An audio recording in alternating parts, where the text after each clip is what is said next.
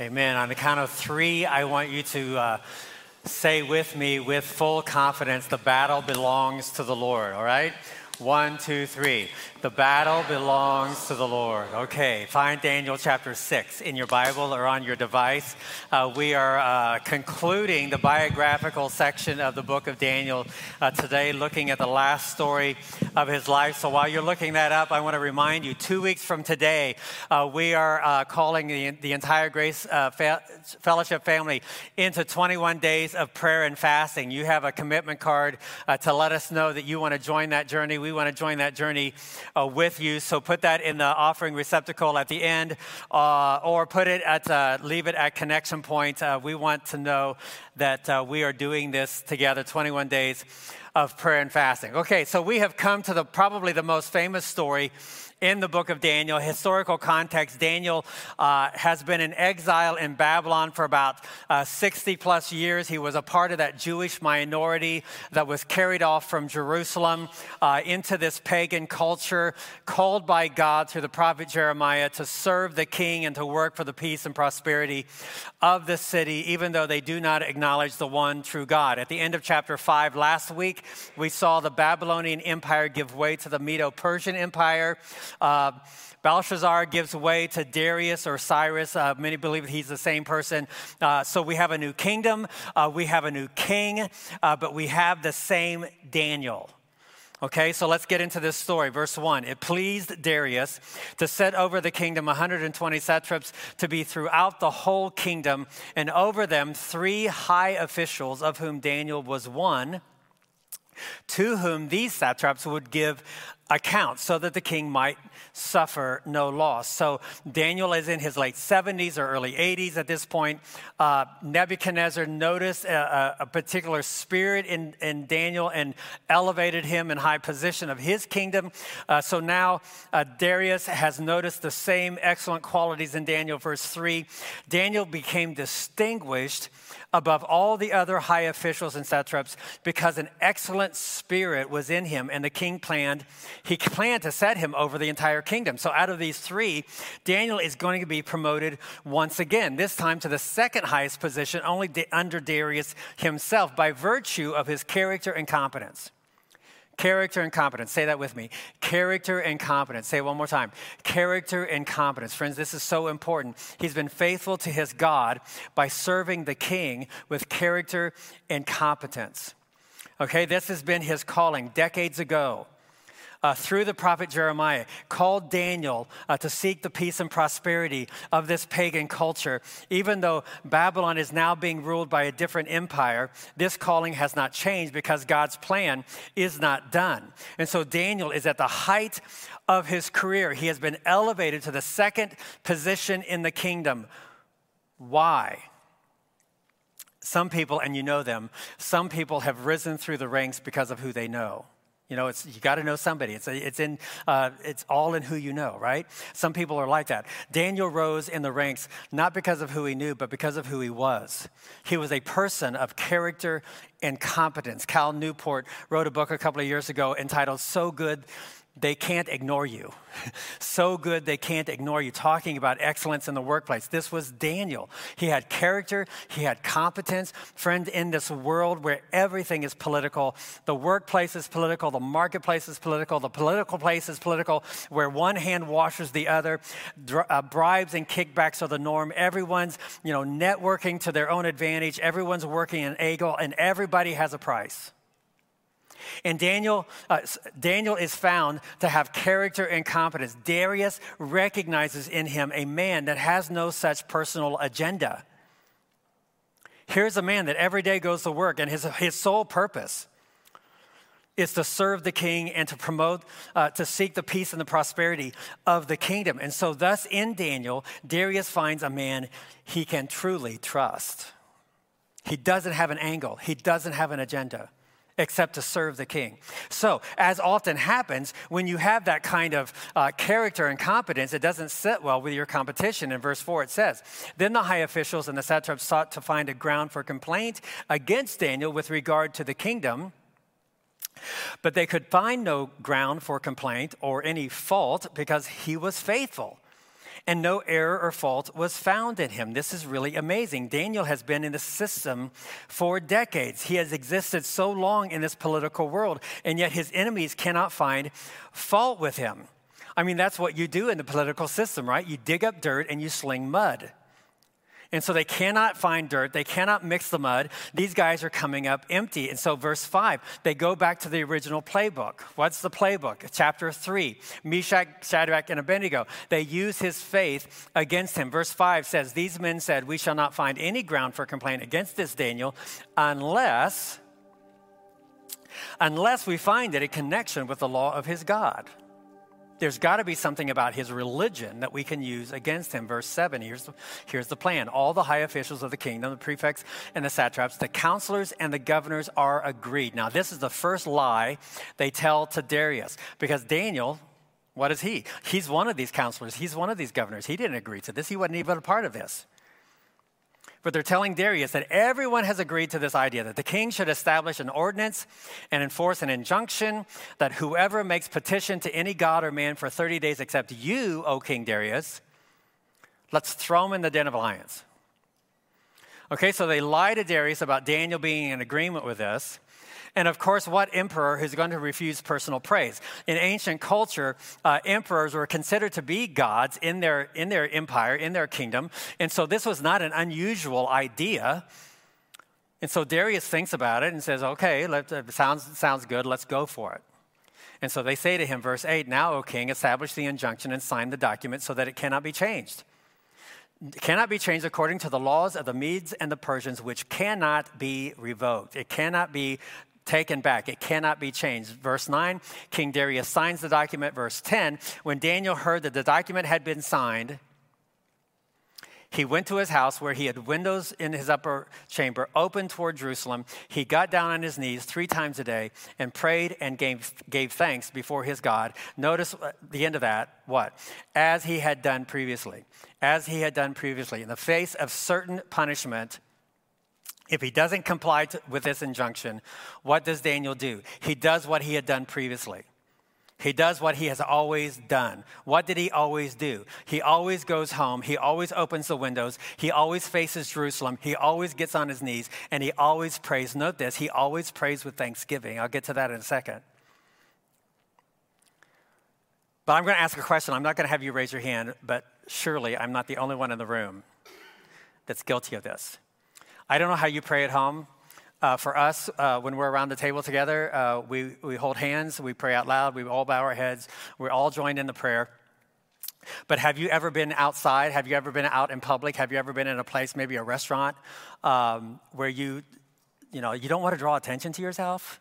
Is that just me? Any guilty parties here? And so maybe you don't hold hands, maybe you don't pray out loud. I mean, you can pray in your mind, you can pray in your heart, right? I mean, we can do that, right? Daniel, could he have compromised his procedure? I'll just leave the windows closed. It's just 30 days, right? I don't need to face Jerusalem. I can pray to God wherever I'm faced. I don't have to pray out loud. I don't have to close my. Have you ever prayed in the car? Open eyes are preferable. Okay, so Daniel, you can do this. You can do this. What's the big deal about your procedure? And yet the procedure was the big deal to Daniel. This was who he was. This was his identity. This is what he did. This is what he always done. He has always done this. Previously he had done this. And so in his mind, in his heart, if I compromise this, what else am I going to give into? You see his point? If I bow to this kind of pressure, what else am I going to bow to? If I don't bow to God, I'm bowing to them. What is my faith worth? If I compromise this, do I trust God or not? And so he did what he always did. He didn't surrender to the earthly pressure. He didn't rely on the favor of a king. He isn't worried about the circumstance or the outcome, the repercussion. That's for God to handle. He's just going to do what he has always done. He's going to do today what he did the day before, and the day before that, and the day before that, and the day before that. Go back 60 years. He has been doing this every day, and he does it with thanksgiving. He's giving thanks for this. I mean, for another battle, for another opportunity of ridicule and abuse, for another potential death warrant, he's giving thanks for this. Friends, he's known that he's been here before. He knows what he's up against, and so he thanks the God of Israel. What does he thank him for? Well, I think he's thanking him for directing the affairs of men. I think he's thanking the God of Israel for being on his side.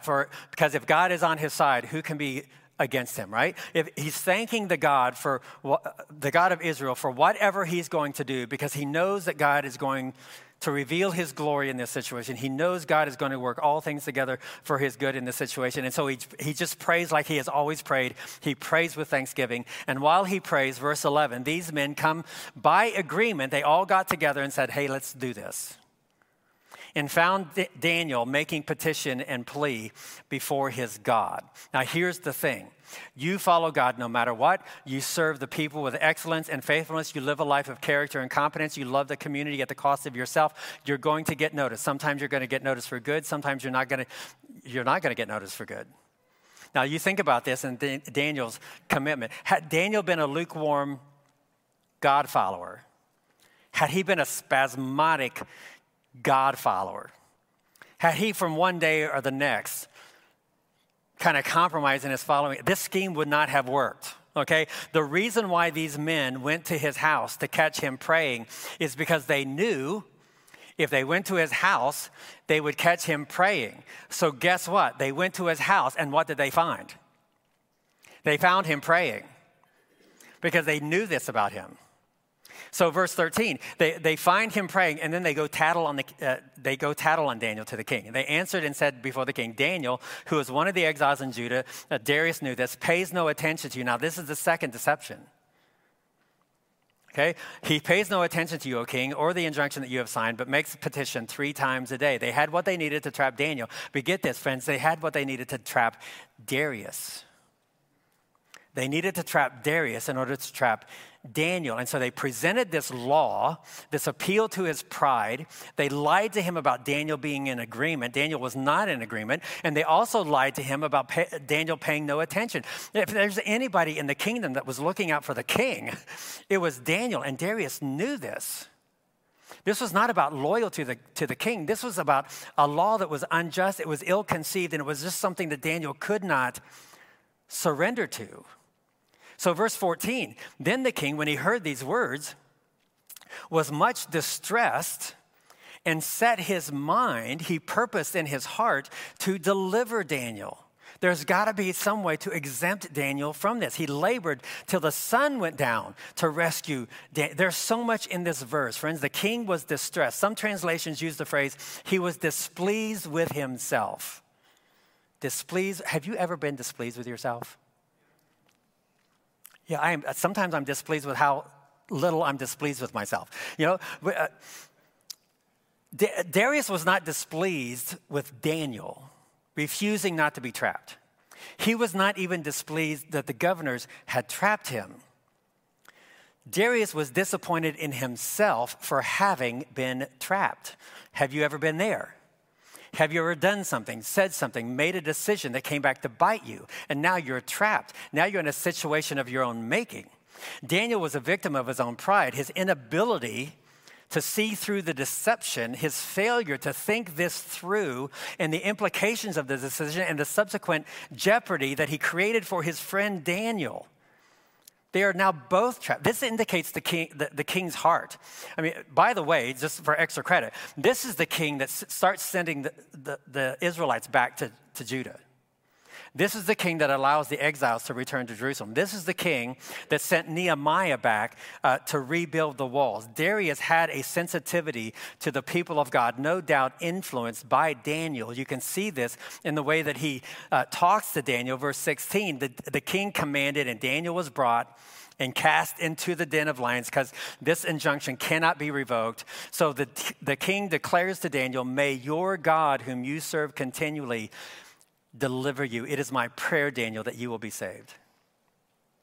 Verse 17, and a stone was brought and laid on the mouth of the den, and the king sealed it with his own signet and with the signet of his lords, that nothing might be changed concerning Daniel. Verse 18, then the king went to his palace, and he couldn't sleep, and he couldn't eat, and nothing could please him, nothing could comfort him, nothing could soothe his distress or his displeasure with himself. He was distraught through the entire night. Verse 19, then at break of day, the king rose and went in haste to the den of lions. He came near to the den where Daniel was. He cried out in a tone of anguish. The king declared to Daniel, O Daniel, servant of the living God, has your God, whom you serve continually, been able to deliver you from the lions? And Daniel said, I'm still here. Still here. Verse 21, Daniel said to the king, O king, live forever. My God sent his angel and shut the lions' mouths, and they have not harmed me because I was found blameless before him and also before you, Darius. You need to know, O king, I have not done you harm. I have done you no harm. I have been faithful to you. I have been loyal to you. Verse 23, then the king was exceedingly glad and commanded that Daniel be taken up out of the den. So Daniel was taken up out of the den, and no kind of harm was found on him because he had trusted in his God. And the king commanded, verse 24, and those men who had maliciously accused Daniel and, by the way, trapped him, were brought and cast into the den of lions, they, their children, and their wives. And before they reached the bottom of the den, friends, this is not because the lions weren't hungry. The lions overpowered them and broke all their bones in pieces. Does it bother you that they threw in the family? I'm not laughing at that. It's common practice, friends. In ancient culture, you will read this in historical documents. You know, when the man is guilty, everyone goes down with the ship. This was common practice in pagan kingdoms. This part of the story usually doesn't make it into the Sunday school lesson because we don't want to traumatize the kids. But it might be a good reminder, girls, to pick your man wisely, because it will come back to bite you, okay? That's extra credit. So, verse 25, then King Darius wrote to all the people. Now, he does exactly what Nebuchadnezzar did years ago. He wants the entire kingdom. He wants his entire empire to know of his experience, the one true living God. So he writes to his entire kingdom, peoples, nations, and languages as well in all the earth. Peace be multiplied to you. I make a decree. Then all my royal dominion, people are to tremble and fear before the God of Daniel. For he is the living God, enduring forever. His kingdom shall never be destroyed, and his dominion shall be to no end. He delivers and rescues. He works signs and wonders in heaven and on earth. He who has saved Daniel from the power of the lions. Verse 28, so Daniel prospered during the reign of Darius and the reign of Cyrus. They lived happily ever after, of course, until they didn't. So stay tuned to the story.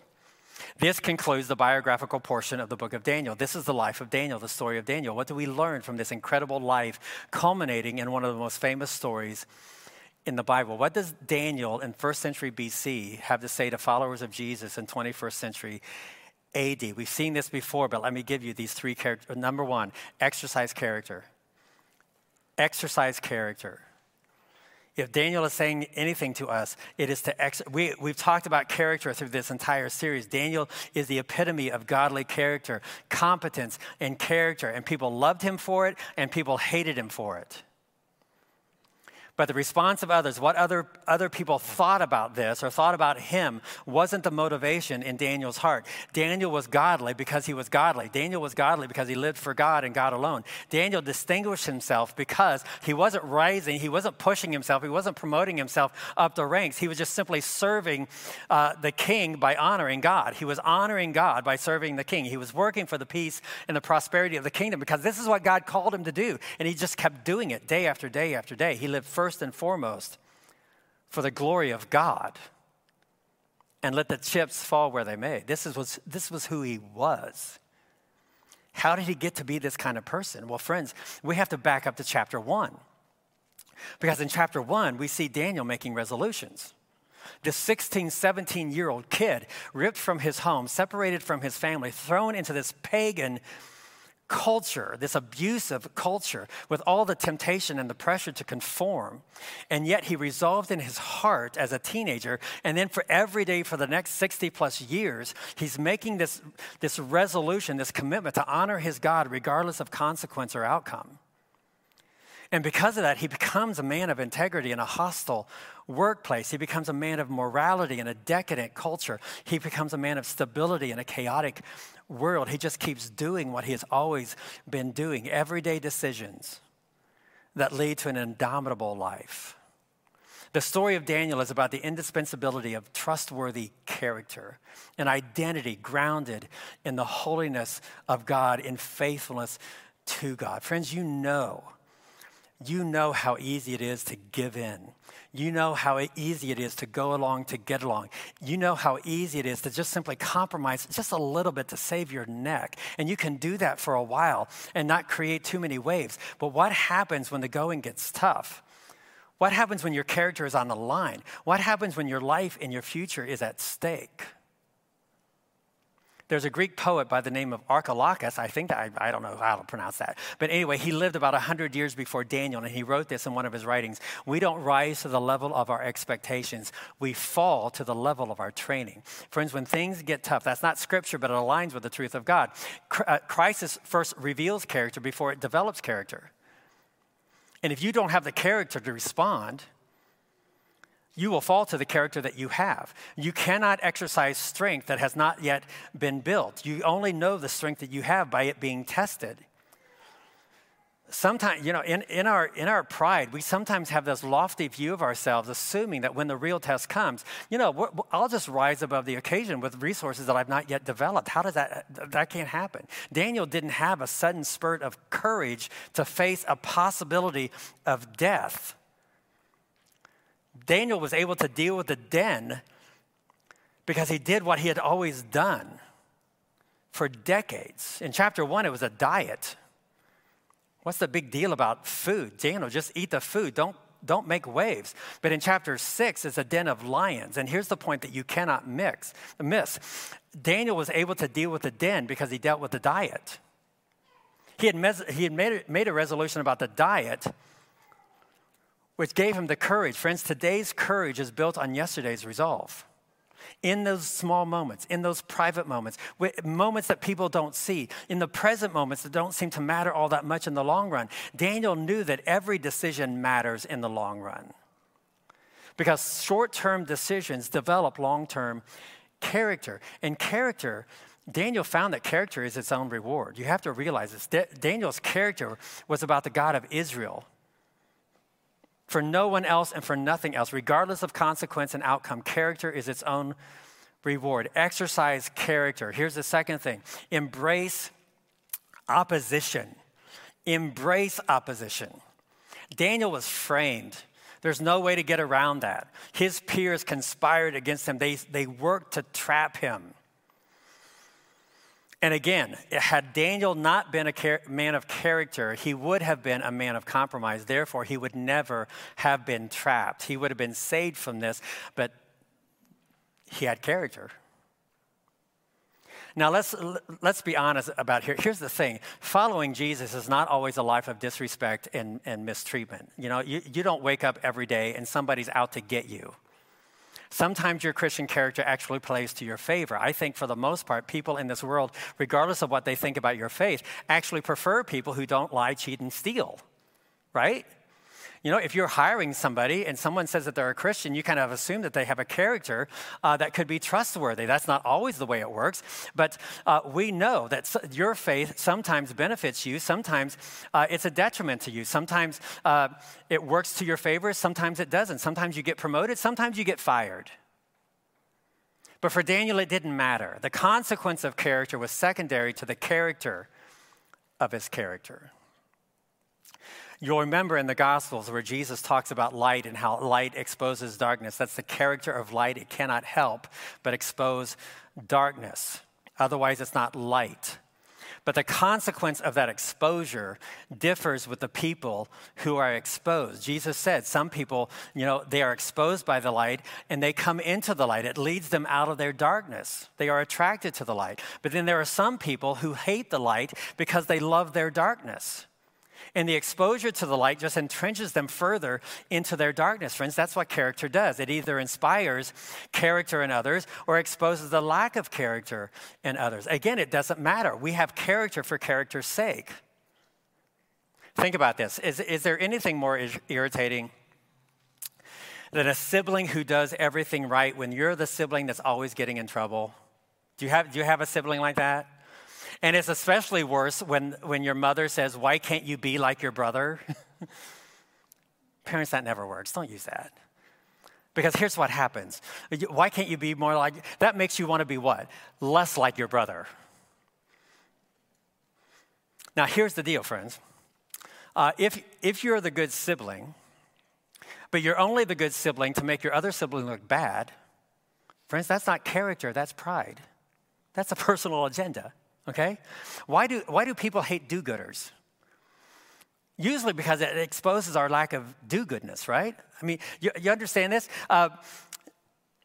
Jesus said, when you show your light, some people are going to be attracted to it. Some people are going to be repelled by it. This is important for us to understand as Jesus followers. One of the more common accusations that the world presents toward us is that Christians are do-gooders. We have this do-gooderism around it. You think you're better than us. Have you ever heard that one? Well, friends, think about this. If you are a genuine light, you are going to expose darkness, which creates in many people, they have to assuage their guilt because of that. And so they falsely accuse you of do-gooderism. You can't get around that. You can't help that. You just have to let the chips fall where they may. But let's be honest. Sometimes we don't convey that message. Sometimes we hate the sinner, we hate the sin and the sinner. And we don't come across with grace and truth. Jesus said, if they hate you because of me, take it. The Apostle Paul called it the offense of the gospel. If you offend because of the gospel, take it. In fact, embrace it. Friends, this is the key.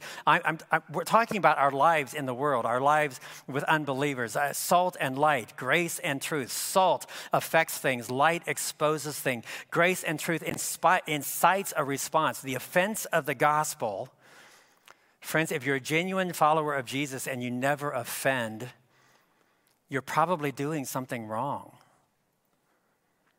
But if you're a follower of Jesus and you always offend, you're probably doing something wrong. Daniel wasn't good to make other people look bad. Otherwise, think about this. He would have gone straight to Darius and exposed the deceit of his enemies. But Daniel didn't tattle on the people who tattled on him. He was good for goodness sake. He was good for the glory of God. He was good because he was good. And he trusted his goodness to the God who judges justly. He embraced opposition, which leads to the last. He expected deliverance. He expected deliverance. Once again, we have to remind our stories that the end of the story is not the point of the story. Okay? This is usually the moral that comes out of the story. Serve God and nothing bad will happen to you. See Daniel? Daniel served God and the lions did not devour him. Friends, that is not the point of the story. God never promises you that. So I want to go back to the response that Darius had to Daniel. He says that very next morning, "O Daniel, servant of the living God, has your God, whom you serve continually, been able to deliver you from the..." He didn't ask, "Daniel, were you able to make it out alive? How were you able to handle all of those lions?" He didn't ask that question. He wanted to know, was your God able to save? Daniel is not the hero of this story. God is. And the point of this story is that God is able, God is willing, and God will always save. Now, I thought about this this week. If God can shut the mouths of lions, why can't he shut the mouths of my enemies? It would save us a whole lot of time and trouble, wouldn't it? Daniel was delivered from the lions. But we have to remind ourselves, 2,000 years later, there are going to be believers in a Colosseum devoured by lions. Both were delivered. Both were saved. God always delivers. Sometimes he delivers from the lions. Sometimes he delivers through the lions. But God always delivers. So here's the thing, friends. You don't always know what God is going to do.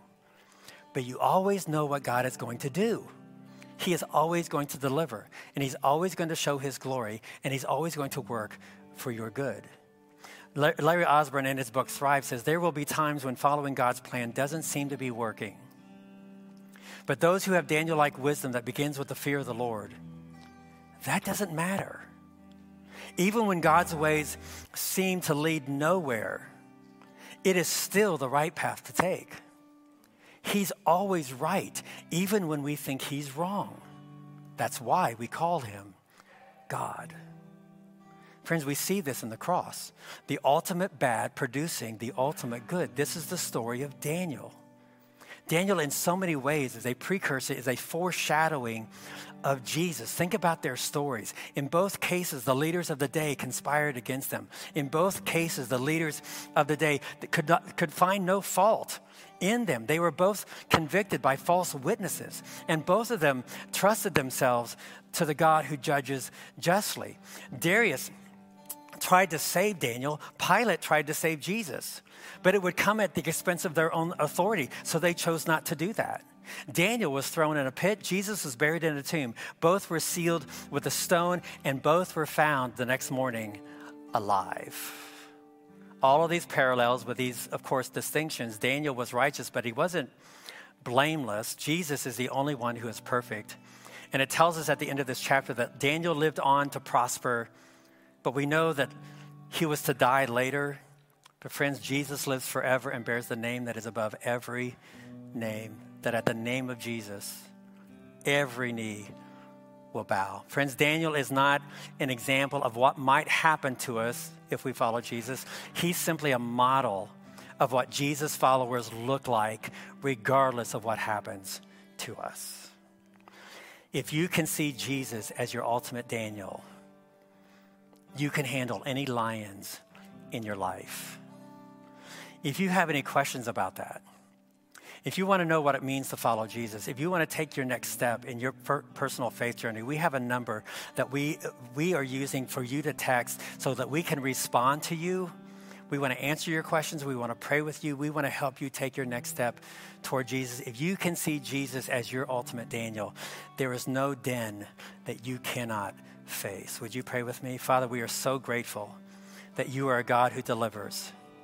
We don't always know what you're going to do, but we always know what you're going to do. You are going to save us if we place our faith in you. So, Father, to that end, we entrust our lives to you. We live for you, we honor you, and we do whatever you called us to do because you alone, God, are the God who saves. We pray this in your Son's name, Jesus. Amen.